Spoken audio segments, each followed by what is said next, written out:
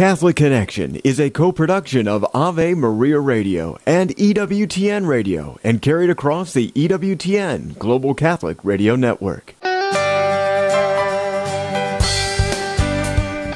Welcome to Catholic Connection with Teresa Tamio, keeping you connected to your faith and your world. Teresa tackles the issues of faith and culture, the pro-life message, and media awareness. And now, here's Teresa Tamio.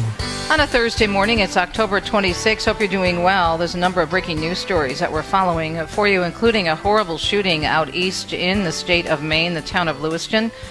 Hundreds of police are combing that state in search for a man accused of killing at least 16 people. Some say as many as 10, some say 16, some say 20. They're still trying to get a handle on the number of people that were killed, but there were dozens that were hurt in this mass shooting. Police have identified the possible suspect as a 40-year-old man named Robert Card, who went on a shooting spree last night. We'll have more details in the news, but that's a big story, as well as, of course, the election of the very strong pro-life, pro-family politician Mike Johnson, who has been chosen as the Speaker of the House. We'll have more information on his election coming up in the news in just a few minutes.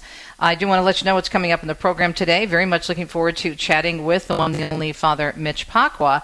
I don't know how many of you have yet to visit, and I hope you do this every day, because I do, CatholicNewsAgency.com and the National Catholic Register, ncregister.com, but National Catholic Register and CNA have a really good story about a book which features some very, very clear and strong quotes from Pope Francis regarding holy orders. And despite what some going into the Synod may have been hoping for or thinking might happen, which it can't because you can't change those things. Now, it is possible, based on the tradition in the Church, that priests could marry, but in terms of women being priests or deacons, the Pope says holy orders are reserved for men. Now, this came in a book, and the book is being released, and Catholic News Agency dove into it quite deeply in the story, and we'll mention it, of course, with the interview, of course, with Father Mitch Pacwa coming up at 15 minutes past the hour. But talking about the teaching of the Church in general, in terms of how misguided that people, and there were many of them talking about it, going into the Synod say, we're going to make this happen with that mindset, which is just completely wrong, and it's not even factual, because the Synod is not a legislative body. It doesn't go in and say, okay, we're going to vote on this and change this teaching and change this teaching. But what they can do is they can change perception. And we all know that perception is reality. But even now with this book out, I wonder how many are going to see this and realize what the truth is. And hopefully they'll have more clarity on the beauty of why women don't have to be priests or deacons in order to be equal and in order to have platforms in the Church. I do think we need to study this more so people understand why. Why is it? Someone asked me that once, and I said, because equality doesn't have to equal sameness. We're different. We're equal but different. Why is that such a problem? So anyway, we'll talk more about that with Father Mitch Pacwa. I think we should discuss it and not be afraid of it. The Church has beautiful teachings on this. If you look at what Pope Paul VI wrote and John Paul II, the problem is we don't take the time to read these documents and understand male and female complementarity. If we took the time and said, okay, Lord, I'm confused about this, and even if you don't agree with it, open your mind and your heart, and I guarantee there'll be clarity if you allow the Holy Spirit to work and help you understand this. Okay, that's with Father Mitch Pacwa. He joins us every Thursday with Cultural Connections, and then we're going to have some good news on the secular media. Woohoo, what a concept. This is a very, very positive story about the beautiful film about the life of Mother Teresa taking the media by storm, including a television network. We'll give you the details. We'll wrap up the show with that at 39 minutes past the hour. So that is our program for today on a Thursday. Weather-wise, we have heavy snow from the northern Rockies into the northern plains and heavy rainfall for the central U.S. And now parts of the east are actually going to be getting record warmer temperatures. National Weather Service saying heavy snow, hazardous travel conditions continuing across the northern Rockies into the northern plains. That will happen today. Further east, heavy rainfall, including possible flooding, extends from the southern plains into the Great Lakes, and the threat of additional heavy rain extending into the weekend for the southern plains and lower Mississippi, and then record warmth, as we mentioned, spreading to the eastern third of the country on a Thursday. Right now, 4 minutes past the hour. It's a busy news day, including, as we said, that breaking story out of Maine. So let's get started and see what's happening in and around the world on this October 26th. Well, as we mentioned, a manhunt continuing in Lewiston, Maine, after at least 10 people, possibly as many as 20, were killed in a shooting spree and more than 50 others hurt, as Rory O'Neill tells us more. The shootings happened at two locations, a bowling alley and a restaurant in the town about 150 miles north of Boston. Police quickly identified a person of interest as 40-year-old Robert Card. If people see him, they should not approach Card or make contact with him in any way. Card is a certified firearms instructor and a member of the Army Reserve who recently experienced some mental health issues. Police have not discussed a possible motive. In other breaking news, a new Speaker of the House after the chamber was without a leader for more than 3 weeks. The Honorable Mike Johnson of the state of Louisiana has received 220 votes. And the Honorable Hakeem Jeffries of the state of New York has received 209 votes. The pro-life Louisiana Republican Mike Johnson receiving enough votes to win the speakership yesterday following failed attempts from 3 of his fellow Republicans. Johnson was first elected to Congress back in 2016, and he sits on the House Judiciary Committee. His voting record earned him an A+ according to Catholic News Agency on the most recent Susan B. Anthony Pro-Life America scorecard. CNA reporting also has a lifetime score of 90% from the conservative advocacy group the Heritage Foundation. He's a strong believer in American exceptionalism, and during his speech on Wednesday said he genuinely believes in his heart that the best days of America are still ahead. During his congressional session, he served as a chair of Subcommittee on Constitution and Limited Government and as a member of the House Judiciary Committee of the Select Subcommittee on the Weaponization of the Federal Government. Meanwhile, the new Republican Speaker of the House is promising to find common ground with Democrats. Mike Johnson taking the gavel yesterday and adding he indeed will hit the ground running. The challenge before us is great, but the time for action is now, and I will not let you down. Johnson again getting enough votes to win the speakership following failed attempts from 3 fellow Republicans. He acknowledged the process was a grueling battle, but he says he's humbled and added he will immediately address pressing issues. We stand at a very dangerous time. I'm stating the obvious. We all know that. The world is in turmoil. But a strong America is good for the entire world. He is replacing California Republican Kevin McCarthy, who was recently voted out of his position by a handful of conservatives and Democrats. This comes as Congress is facing a long list of pressing issues, including passing legislation to fund the government before mid-November and providing aid to both Ukraine and Israel. A new report says Israel has agreed to delay its expected Gaza offensive to allow a U.S. missile defense system to become operational. The Wall Street Journal reporting the U.S. wants to position missile defenses to protect American troops against Iran-backed attacks. 24 American military personnel were injured last week in a series of drone attacks at U.S. bases in Iraq and Syria. And Richard Stelling tells us there's a push from the state of Virginia's governor for faith-based organizations to help provide mental health care. Governor Glenn Youngkin is challenging local faith leaders to help those dealing with mental health issues. Youngkin was in Henrico County yesterday for a Right Help Right Now forum. He announced churches and nonprofits could apply for micro grants to train people to help those in need and provide direct care. Youngkin says we must partner with faith-based organizations of all religions and community organizations to bring healing and hope to our neighbors. Richmond pastor Valerie Coley was at the forum, and she's eager to work with the governor. She tells CBS 6 we need to jump on this ASAP. Concerned students at the University of Notre Dame objecting to an upcoming drag show set to be held on campus as part of a one-credit course which the university has defended as falling under academic freedom. As Catholic News Agency explains in a letter to the editor published this week, the Observer student newspaper seniors Madeline Stout and Merlot Fogarty said they had both reached out via email on behalf of themselves and other concerned students to Father Jerry Olinger, Vice President of Student Affairs, to object to the planned November 3rd show, which is set to follow a symposium on efforts to ban drag. In their email, the concerned students said they expressed to the priest that university funding will be paying drag artists to come to Notre Dame, dress as women, defile femininity, and most importantly, promote the disordered ideology that gender and sexuality are fluid, in direct contradiction to Catholic Church teaching. Catholic News Agency explains the show is planned as part of a course taught by a professor for a class titled What a Drag, drag on screen, variations in meanings offered through the film, television, and theater programs at Notre Dame, according to the Irish Rover newspaper. Texas is looking to increase the penalty for human smuggling and operating a stash house as a way to deal with the surge of illegal immigration. It targets the perpetrators of the crime, the smugglers, or the coyotes as we call them, not those that are being smuggled. The bill's author, State Rep. Ryan Guilin, says the cartels are paying people big bucks to work as their smugglers. The increased penalties, he says, would make that proposition much less attractive. Democrats say the penalties are too harsh and fear it would criminalize family members who drive an undocumented relative to the store. House Republicans are taking aim at the IRS for using billions in newly allocated funding to go after average Americans.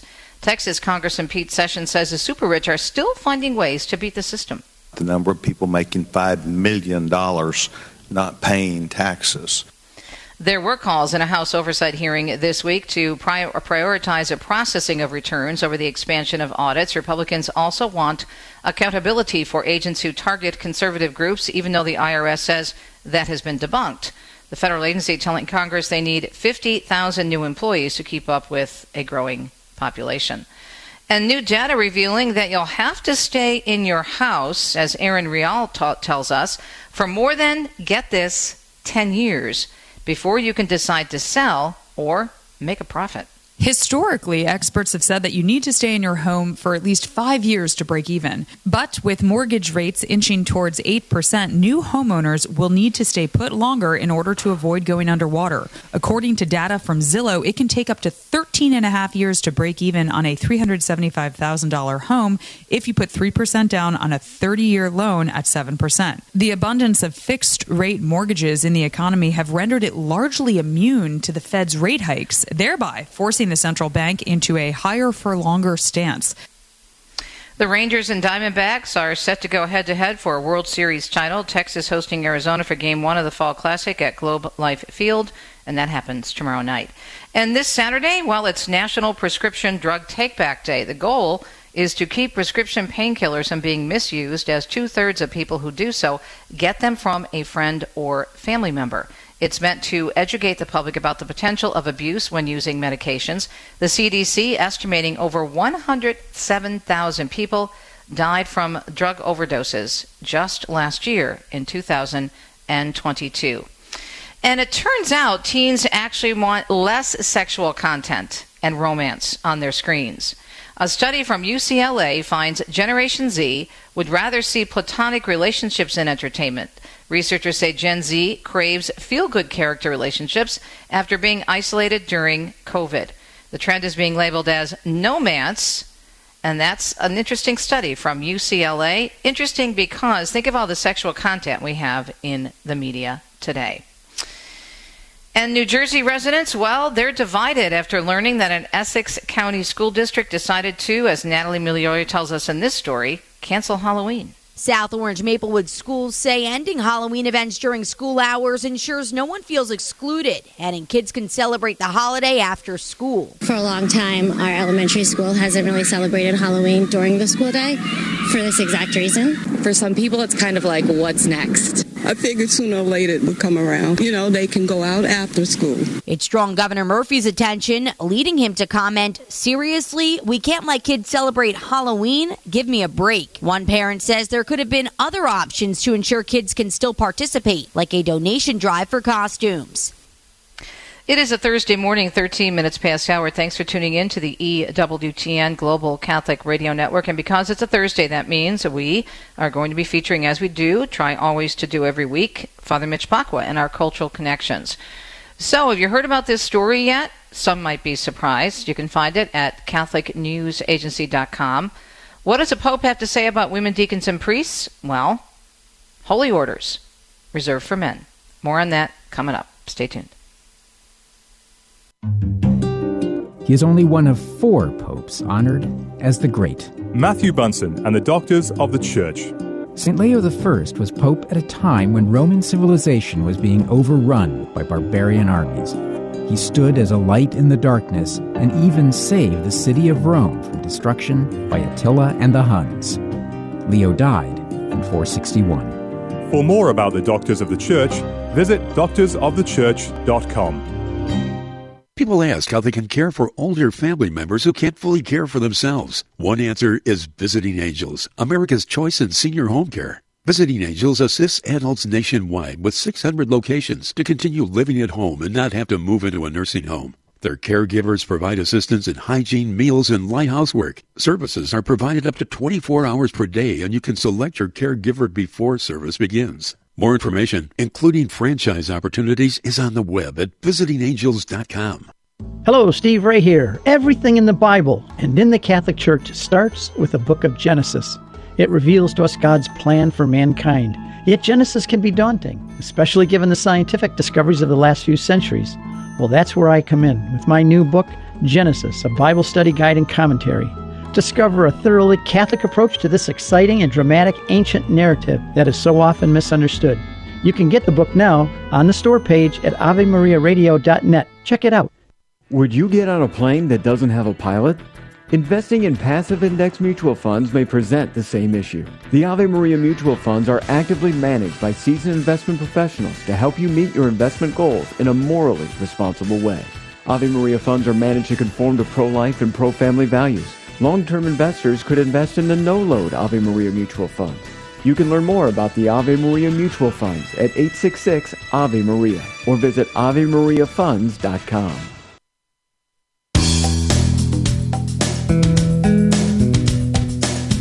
Hannah Brockhouse wrote this excellent piece on Catholic News Agency. It was posted yesterday. Pope Francis reaffirming the impossibility of women becoming priests or even modern church deacons in an interview for a book released this week in Italy. The question of whether some women in the early church were deaconesses or another kind of collaborator with the bishop is not irrelevant because holy orders is reserved for men, the Pope said.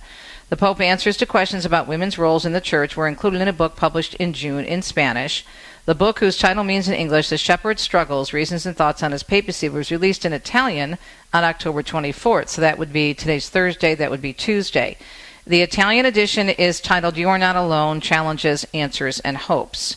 About the possibility of women deacons, Francis pointed out that the diaconate is a first degree of holy orders in the Catholic Church, followed by the priesthood, and finally the episcopate. He said he formed commissions in 2016 and 2020 to study the question after a study in the 80s by the International Theological Commission established the role of deaconesses in the early church was comparable to the benedictions of abbesses. In response to a question about why he's against female priesthood, Francis told an Argentine journalist and the Italian journalist who co-wrote the book that it's a theological issue. I think we would undermine the essence of the church if we considered only the priestly ministry. That is a ministerial way, he said, pointing out that women mirror Jesus and the bride of Christ. So, Father, this is very refreshing and very clear from the Pope. Unfortunately, there were so many people going into the Synod who are still pushing for a female priesthood and a female diaconate. So what's your response to what the Holy Father is saying in this book? And thanks for joining us today. My pleasure to be with you. This gets at something that is much more than just, and as a matter of fact, I would add this. He makes it clear this is not, in his mind or in the mind of the church, a way of denigrating women. And this is, as a matter of fact, it's important to note, while he established his apostles as his first bishops, and the St. Peter's the head of the bishops and the head of the church on earth, nonetheless, the holiest person in the history of the church is and will always be a woman, the Blessed Virgin Mary. She is conceived without sin. The yo-yos that he chose to be bishops and the head of the church among the 12 apostles were all sinners, and at least they had the honesty to lay that out in the New Testament. Their own sins and failings are laid right there. Whereas the holiness is what matters most in heaven and in eternity. And the norm for that is set by a woman. But you have to remember that priesthood is a sacrament. Now, as you recall from, did you have the Baltimore Catechism? No, but I learned enough about it when I was studying my way back. Have it the old way. You kids anyway, today. What is a sacrament? A sacrament is a sign, an outward sign, instituted by Christ to communicate grace. That's key. It's an outward sign. It's pointing to something else. And the priesthood points to Christ, the high priest. It's a sign of Jesus Christ. That the limitation of men to the priesthood is about pointing to Jesus as the high priest. Exactly the same way that at Mass, the use of bread and wine points to his body and blood. You cannot use cookies and milk. You cannot use beer and pretzels. And again, you kids don't remember this, but back in the 60s when I was a kid, there were a number of people who were trying to say we should have Mass with milk and cookies. I actually saw a preface for a Mass that was written that thank God for Oreo cookies and milk. And they were saying that should be appropriate elements for a children's Mass. No, especially when you're using brand names. And others were proposing, look, a lot of working class guys don't drink wine, so let's have beer and pretzels.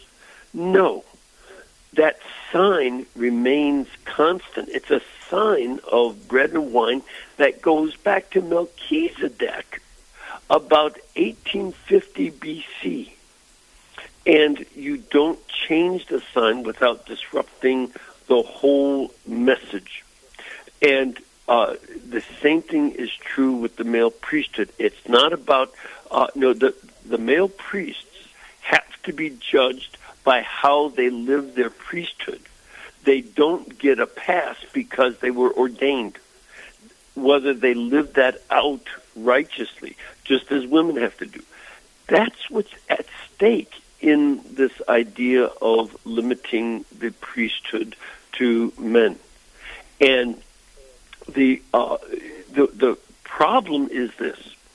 A number of people over the last decades have said that the priesthood is where the power is in the church. And I went to seminary with some of the foundresses of the Women's Ordination Conference. It was an organization started back in the 70s. And they said that, at their meetings and such, that we have to get into the priesthood in order to have power. And then once we're in the priesthood, we will destroy the priesthood. That was Elizabeth Schussler Fiorenza saying that at their conference, that their goal was to end all patriarchy and all hierarchy and have that power in the church.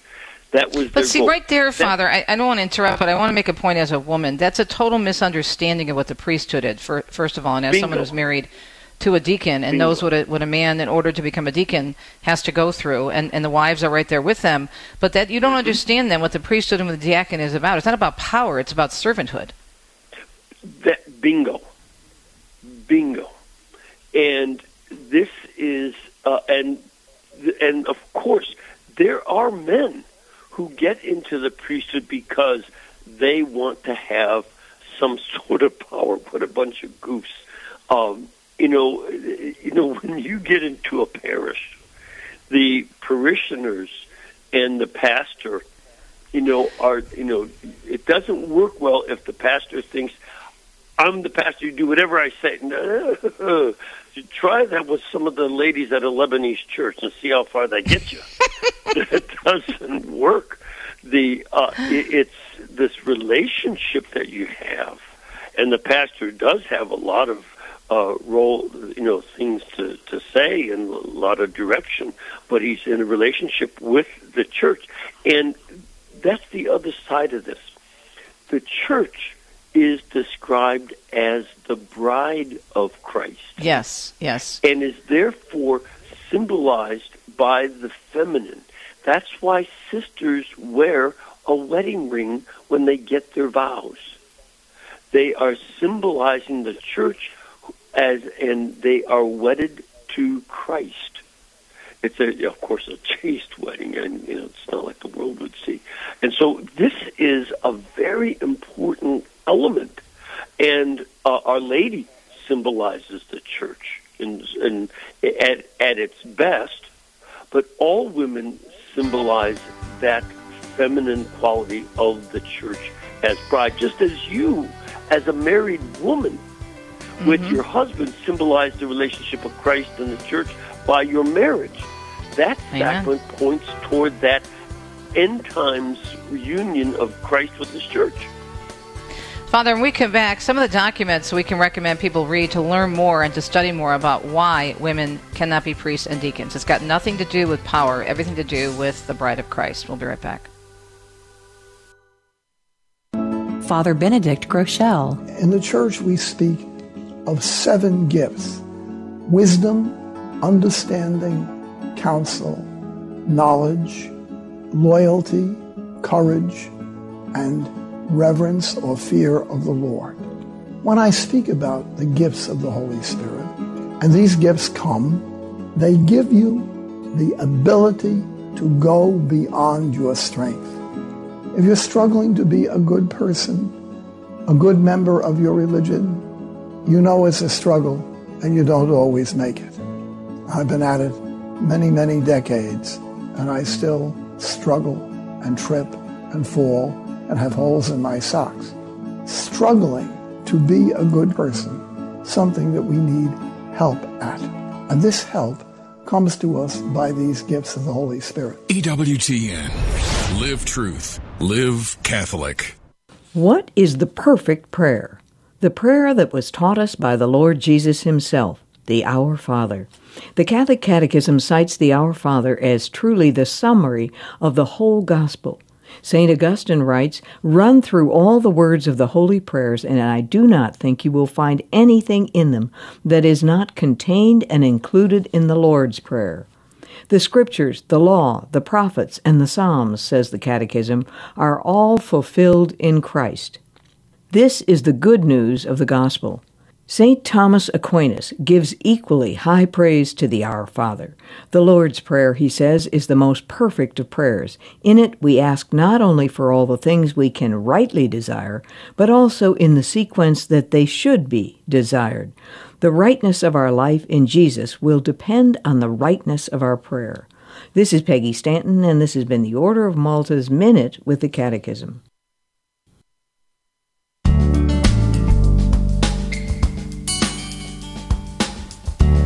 I really encourage you to take a look at this article that's on Catholic News Agency, because they do a great job of explaining what the Holy Father said and why.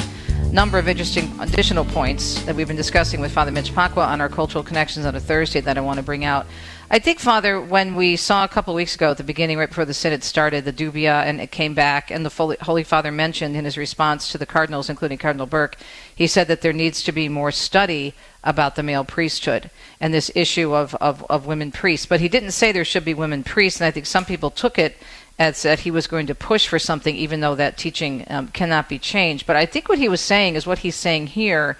I just wish he would say it a lot more directly. As a journalist, it's very difficult to cover him sometimes, but yeah. I think what he was meaning is we do need to study it. People need to know why. If they knew why, it makes a lot of sense. Right. And, this,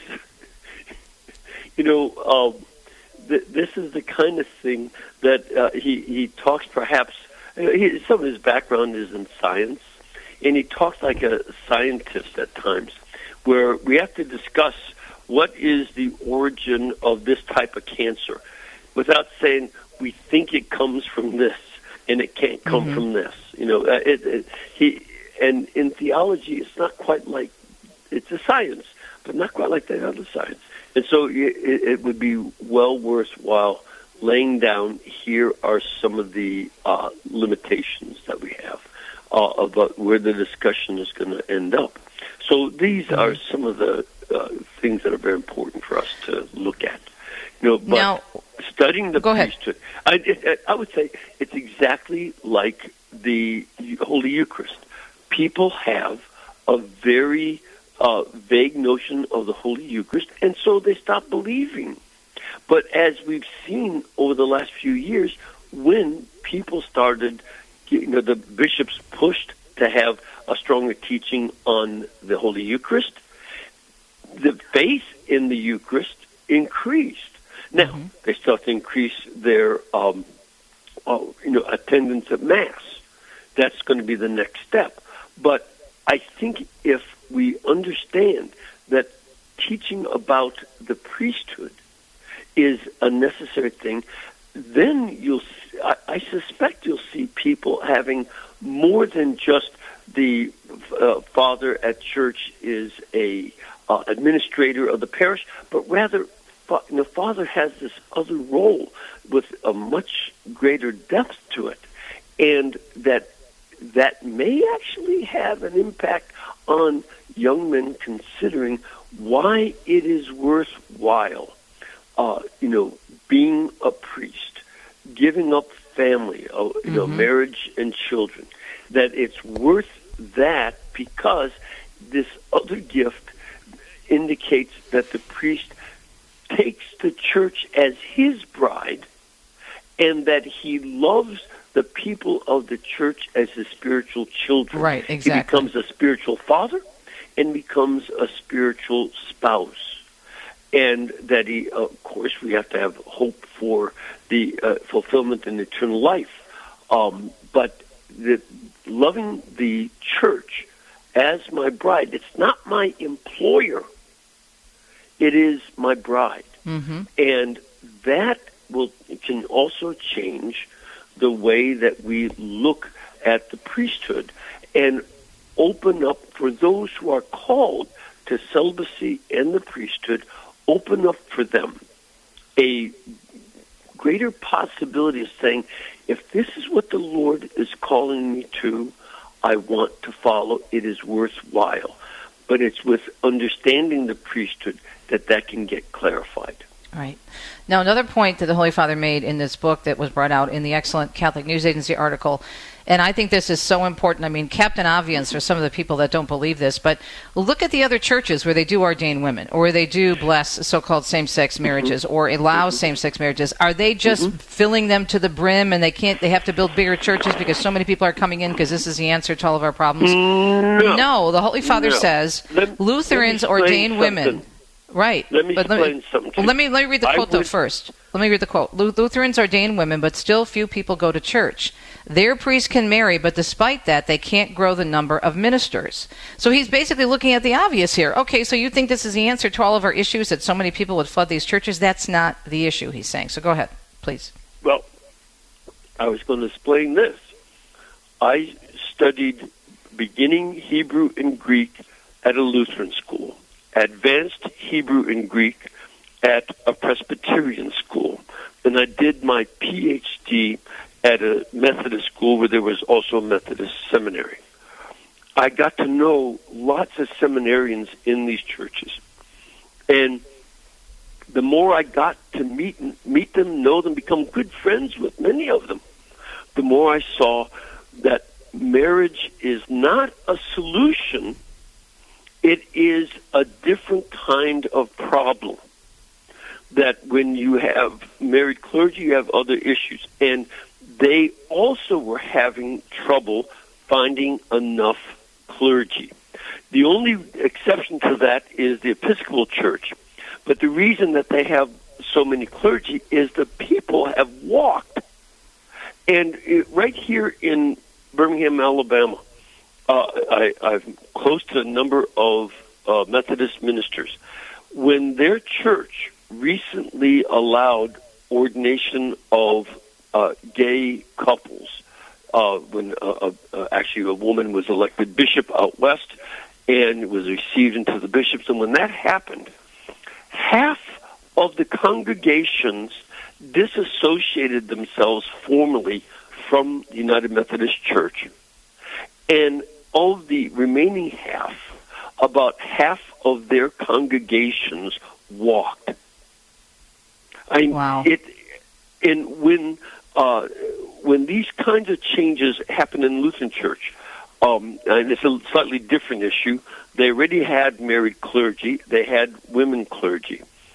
And when they united 3 of the synods back in the 90s, and then they voted in favor of gay marriage, within a year, 2 out of 7 million members walked.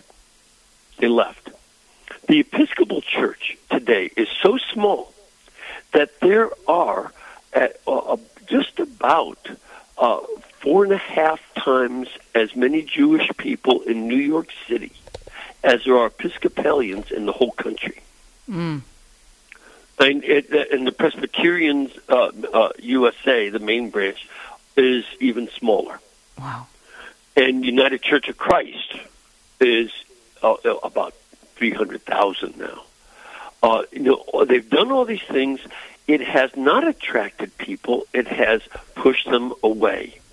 Because it's clear that if you don't stand for the truth that Christ revealed, then people will not stand for you.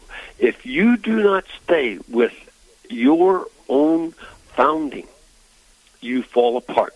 This happens to religious orders that do not remain faithful to their core identity. It happens to denominations, to specific churches, all over the world. North Africa had 300 dioceses at one time, but they, because the barbarians, were forced to deny the divinity of Christ, and the church disappeared, and the whole of North Africa has been Muslim ever since. Father, we're out of time. We could talk to you a lot more about this, and perhaps we will continue this discussion very, very soon. Father Mitch Pacwa on our Cultural Connections on a Thursday. We'll be right back.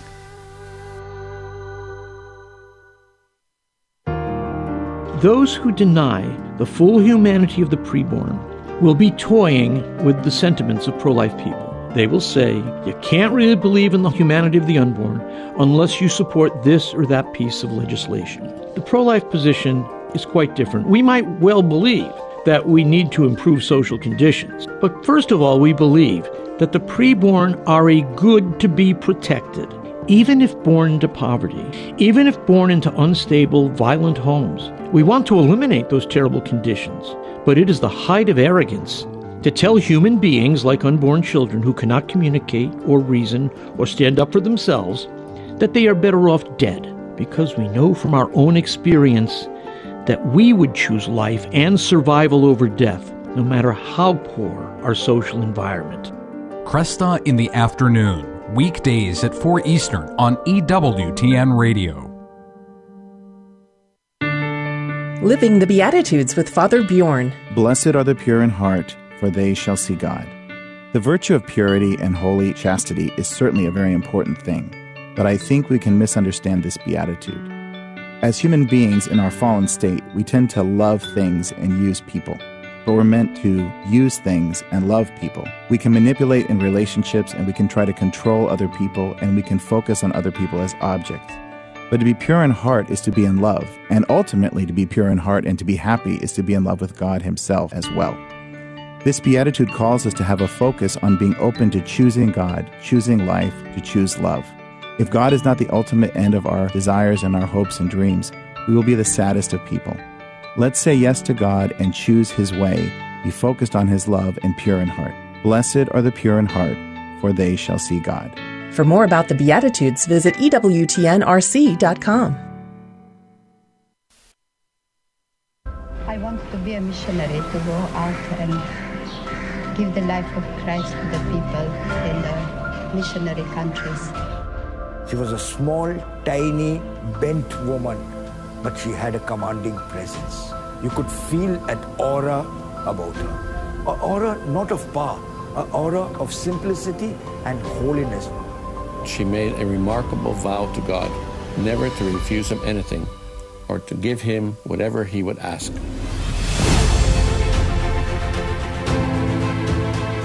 The trailer to the beautiful film, Mother Teresa, No Greater Love, and it's been very successful. With an update on this is a director on the phone with us this morning, David Nelieri. David, congrats, and great to catch up with you again. Good morning.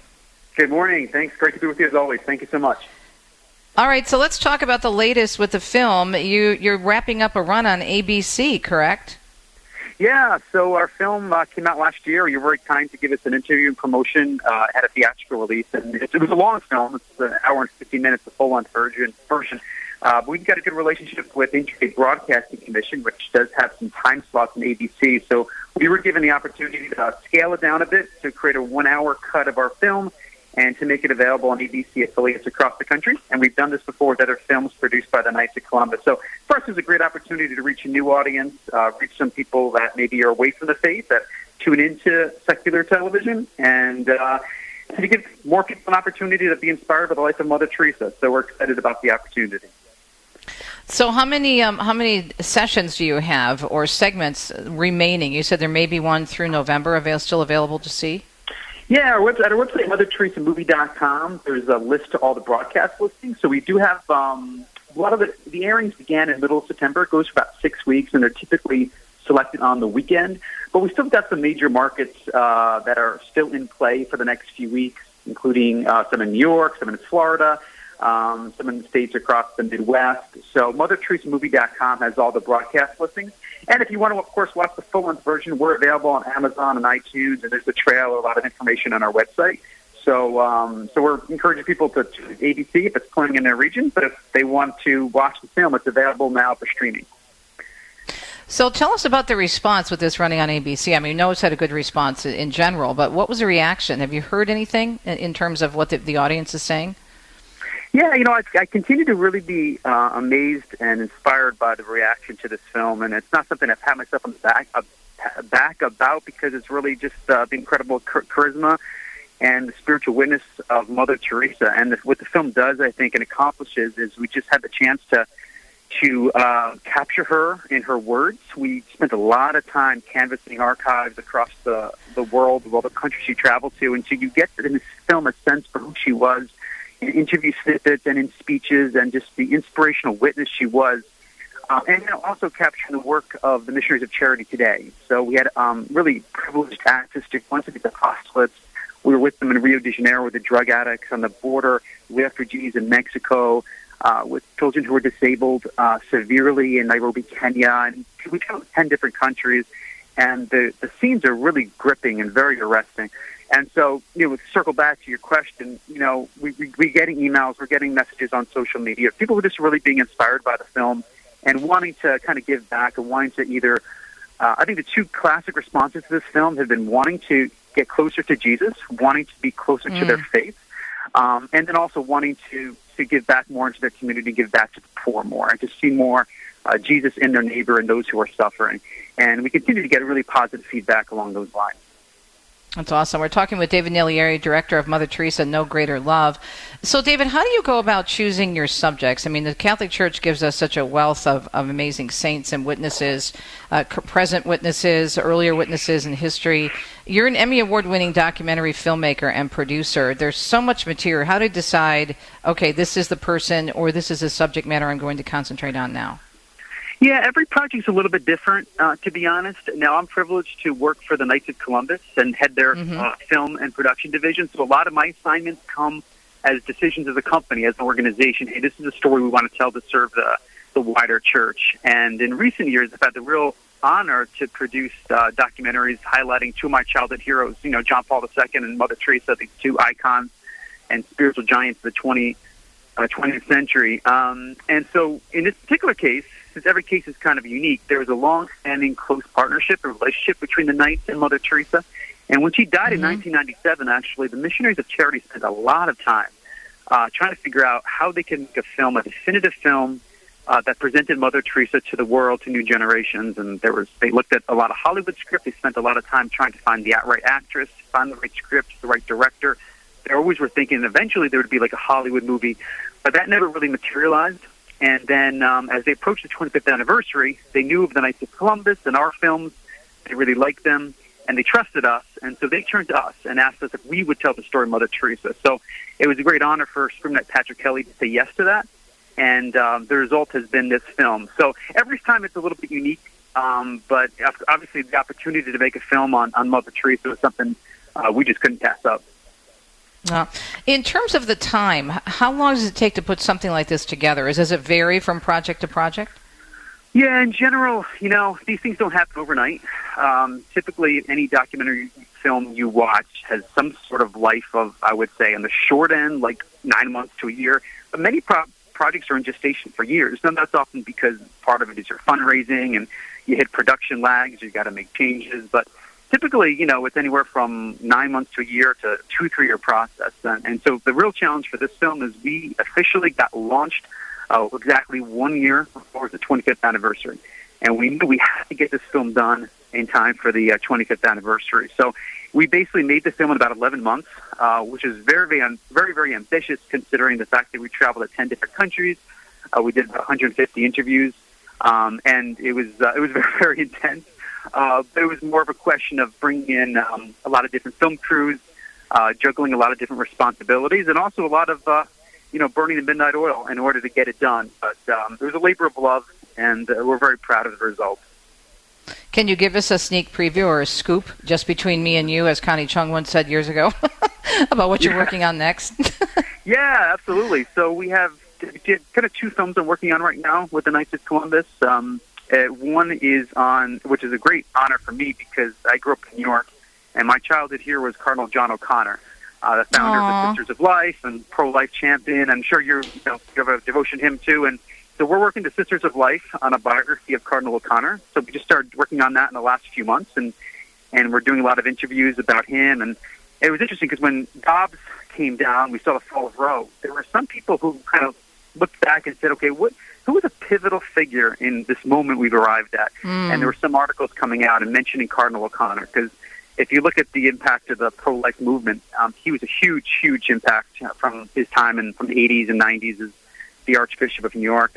And then secondly, there's the active, of course, the cause for canonization of Blessed Michael McGivney, the founder of the Knights of Columbus. And we produced documentaries about McGivney in the past, but we wanted to kind of take a new approach. And so we're working on a new documentary, probably come out sometime later next year, that tells the story of Father McGivney and also his impact in founding the Knights of Columbus and the many people who are turning to him with their petitions and are getting their prayers answered. So those are 2 films that we're working on now, and look forward to down the road coming on and talking to you about those great men of the church, Blessed Michael McGivney and Cardinal John O'Connor. Yeah, absolutely. Can't wait for those. We're talking with David Nalieri, director of the Mother Teresa film No Greater Love. He works with Knights of Columbus in producing these amazing films. So I have to ask you, because I know that when I work on a project or when I do an interview, with every day I grow in my faith from doing what I do here in the air. I would imagine that when you're diving into these great people in the faith, that this really encourages you even more to continue what God has called you to do. And I think it probably just opens your eyes even more deeply to the beauty of Catholicism, doesn't it?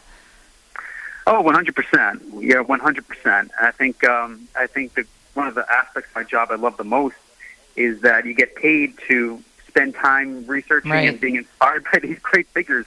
So in many ways, I feel like I've never had a job, and you get a chance to be constantly rejuvenated. Going to Mother Teresa, the film, kind of the focus of the conversation. She, in 1969, of course, it's one of the little ironies because it was a documentary film that helped put her on the map. Malcolm Muggeridge's 1969 film.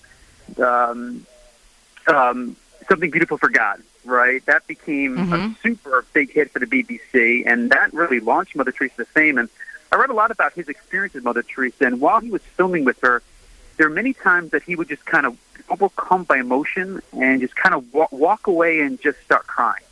And, of course, Malcolm Muggeridge eventually converted to Catholicism. Right. And my experience with Mother Teresa filming this project was similar in the sense that when I traveled to these different apostles, you're in the same room with them and they're taking care of someone who's dying, or they're feeding a little baby with hydrocephalus with the love and tender care, you just can't help but be overcome by emotion. So it's just a little example of how, producing a film on people like Mother Teresa can really inspire you and really can, keep you kind of motivated to stay in your faith and to grow spiritually. Now, did you intend, when you studied film and production, did you intend to always do faith-based projects, or were you more into the secular end of things in the beginning of your career? No, I actually had a little bit of a unique journey to my profession. I initially, as a young person, I got degrees in history and international relations and was not interested or pursuing a film career. And I wound up doing an internship at the Holy See Mission to the UN. When I was 23, 24 years old, I was thinking of going into international relations, State Department, that sort of thing.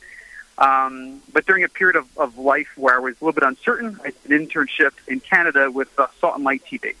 That was back in 2004. So really that opportunity is what opened my eyes to Catholic media, opened my eyes to storytelling, to broadcast journalism. And basically it was like doing a summer internship, I discovered my vocation. So that was kind of my path to it. And I think for me as a Catholic, as someone who wanted to make a positive impact in the culture and tell the church's story, I always wanted to kind of give society, give the Catholic population an alternative to what you sometimes got from the secular media. Because I was always interested in history. So one big thing when I was in college is there was a book came out attacking Pope Pius XII. I did a lot of research into Pope Pius XII and the Holocaust and those allegations. And I more and more became convinced that I wanted to play a role in giving Catholics a sense of their true history and an opportunity to rebut a lot of false narratives in the popular media. And so that's what kind of inspired me. And one of the reasons why I love producing films along these lines, because I think knowing who you are and knowing the truth of your past is a big part of being part of something and being part of the faith, being Catholic. And so the films we've been able to produce with the Knights, whether it's John Paul II or St. Faustina, Our Lady of Guadalupe, now Mother Teresa, I think it helps ultimately give Catholics a sense of their identity and a sense of their past. And when there's people trying to strip that from you or give you a false understanding of the past or make you feel guilty about, sins of the past, we need that alternative message. And so I think that's what I'm really proud to have been able to take part in.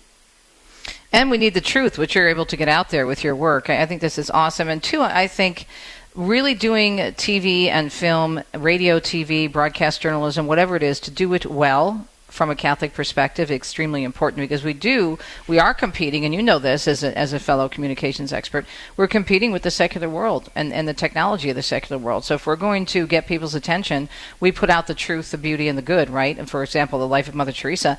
But you have done it well in a well-produced documentary that's easy and beautiful to watch. Thank you so much for that. It means a lot to me. And I agree with you 100%, I think. And sometimes there's people in difficult circumstances, budget-wise, where you have to produce something that, is low budget, and that's okay, too. But I think, in general, if we can, from my perspective, when I set out to make a film for the Knights of Columbus, on a production-level quality standpoint, I wanted to stand up to HBO or to Netflix or to ESPN 30 for 30.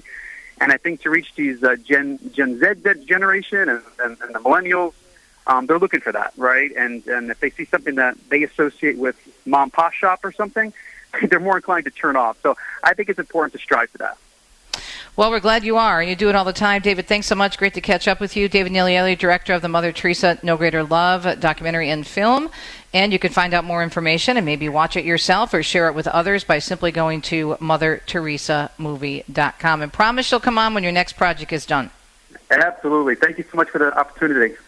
All right, David, have a great weekend. And again, the website is MotherTeresaMovie.com. Wrapping up a Thursday morning edition of Catholic Connection, coast to coast and around the globe on the EWTN Global Catholic Radio Network. And we'll tell you what's coming up next on a Friday, actually. We'll be right back. This program is brought to you in part by Charity Mobile, a proud partner of Ave Maria Radio for over 15 years. Charity Mobile is the pro-life cell phone company and has sent nearly $2 million to thousands of pro-life charities. 4G LTE coverage is available nationwide, and 5% of your monthly plan price goes to your favorite pro-life charity. A video introduction is available at CharityMobile.com. Charity Mobile, everyday living, effortless giving. CharityMobile.com. Is social media leading to more young women getting cosmetic surgery? I'm Chuck Gatica, and this is Journey Strong. Our daughter and family just welcomed a new baby girl into the world. The boys in our family are now outnumbered for sure. I've witnessed how some of our girls often struggle with self-image and body issues. These issues are now being enhanced by social media. 1 Peter teaches us that it is not outward beauty that is important, but it should be that of our inner self, the unfading beauty of a gentle and quiet spirit, which is of great worth in God's sight. Studies indicate that young women are going under the knife for more cosmetic procedures in direct response to social media. Encourage the women in your life to practice self-compassion. Build them up. Help them find ways to be content in their own skin. True self-esteem is having confidence that I am who God says I am. For more on this, head over to our Journey Strong tab at the homepage of AveMariaRadio.net. People ask how they can care for older family members who can't fully care for themselves. One answer is Visiting Angels, America's choice in senior home care. Visiting Angels assists adults nationwide with 600 locations to continue living at home and not have to move into a nursing home. Their caregivers provide assistance in hygiene, meals, and light housework. Services are provided up to 24 hours per day, and you can select your caregiver before service begins. More information, including franchise opportunities, is on the web at visitingangels.com.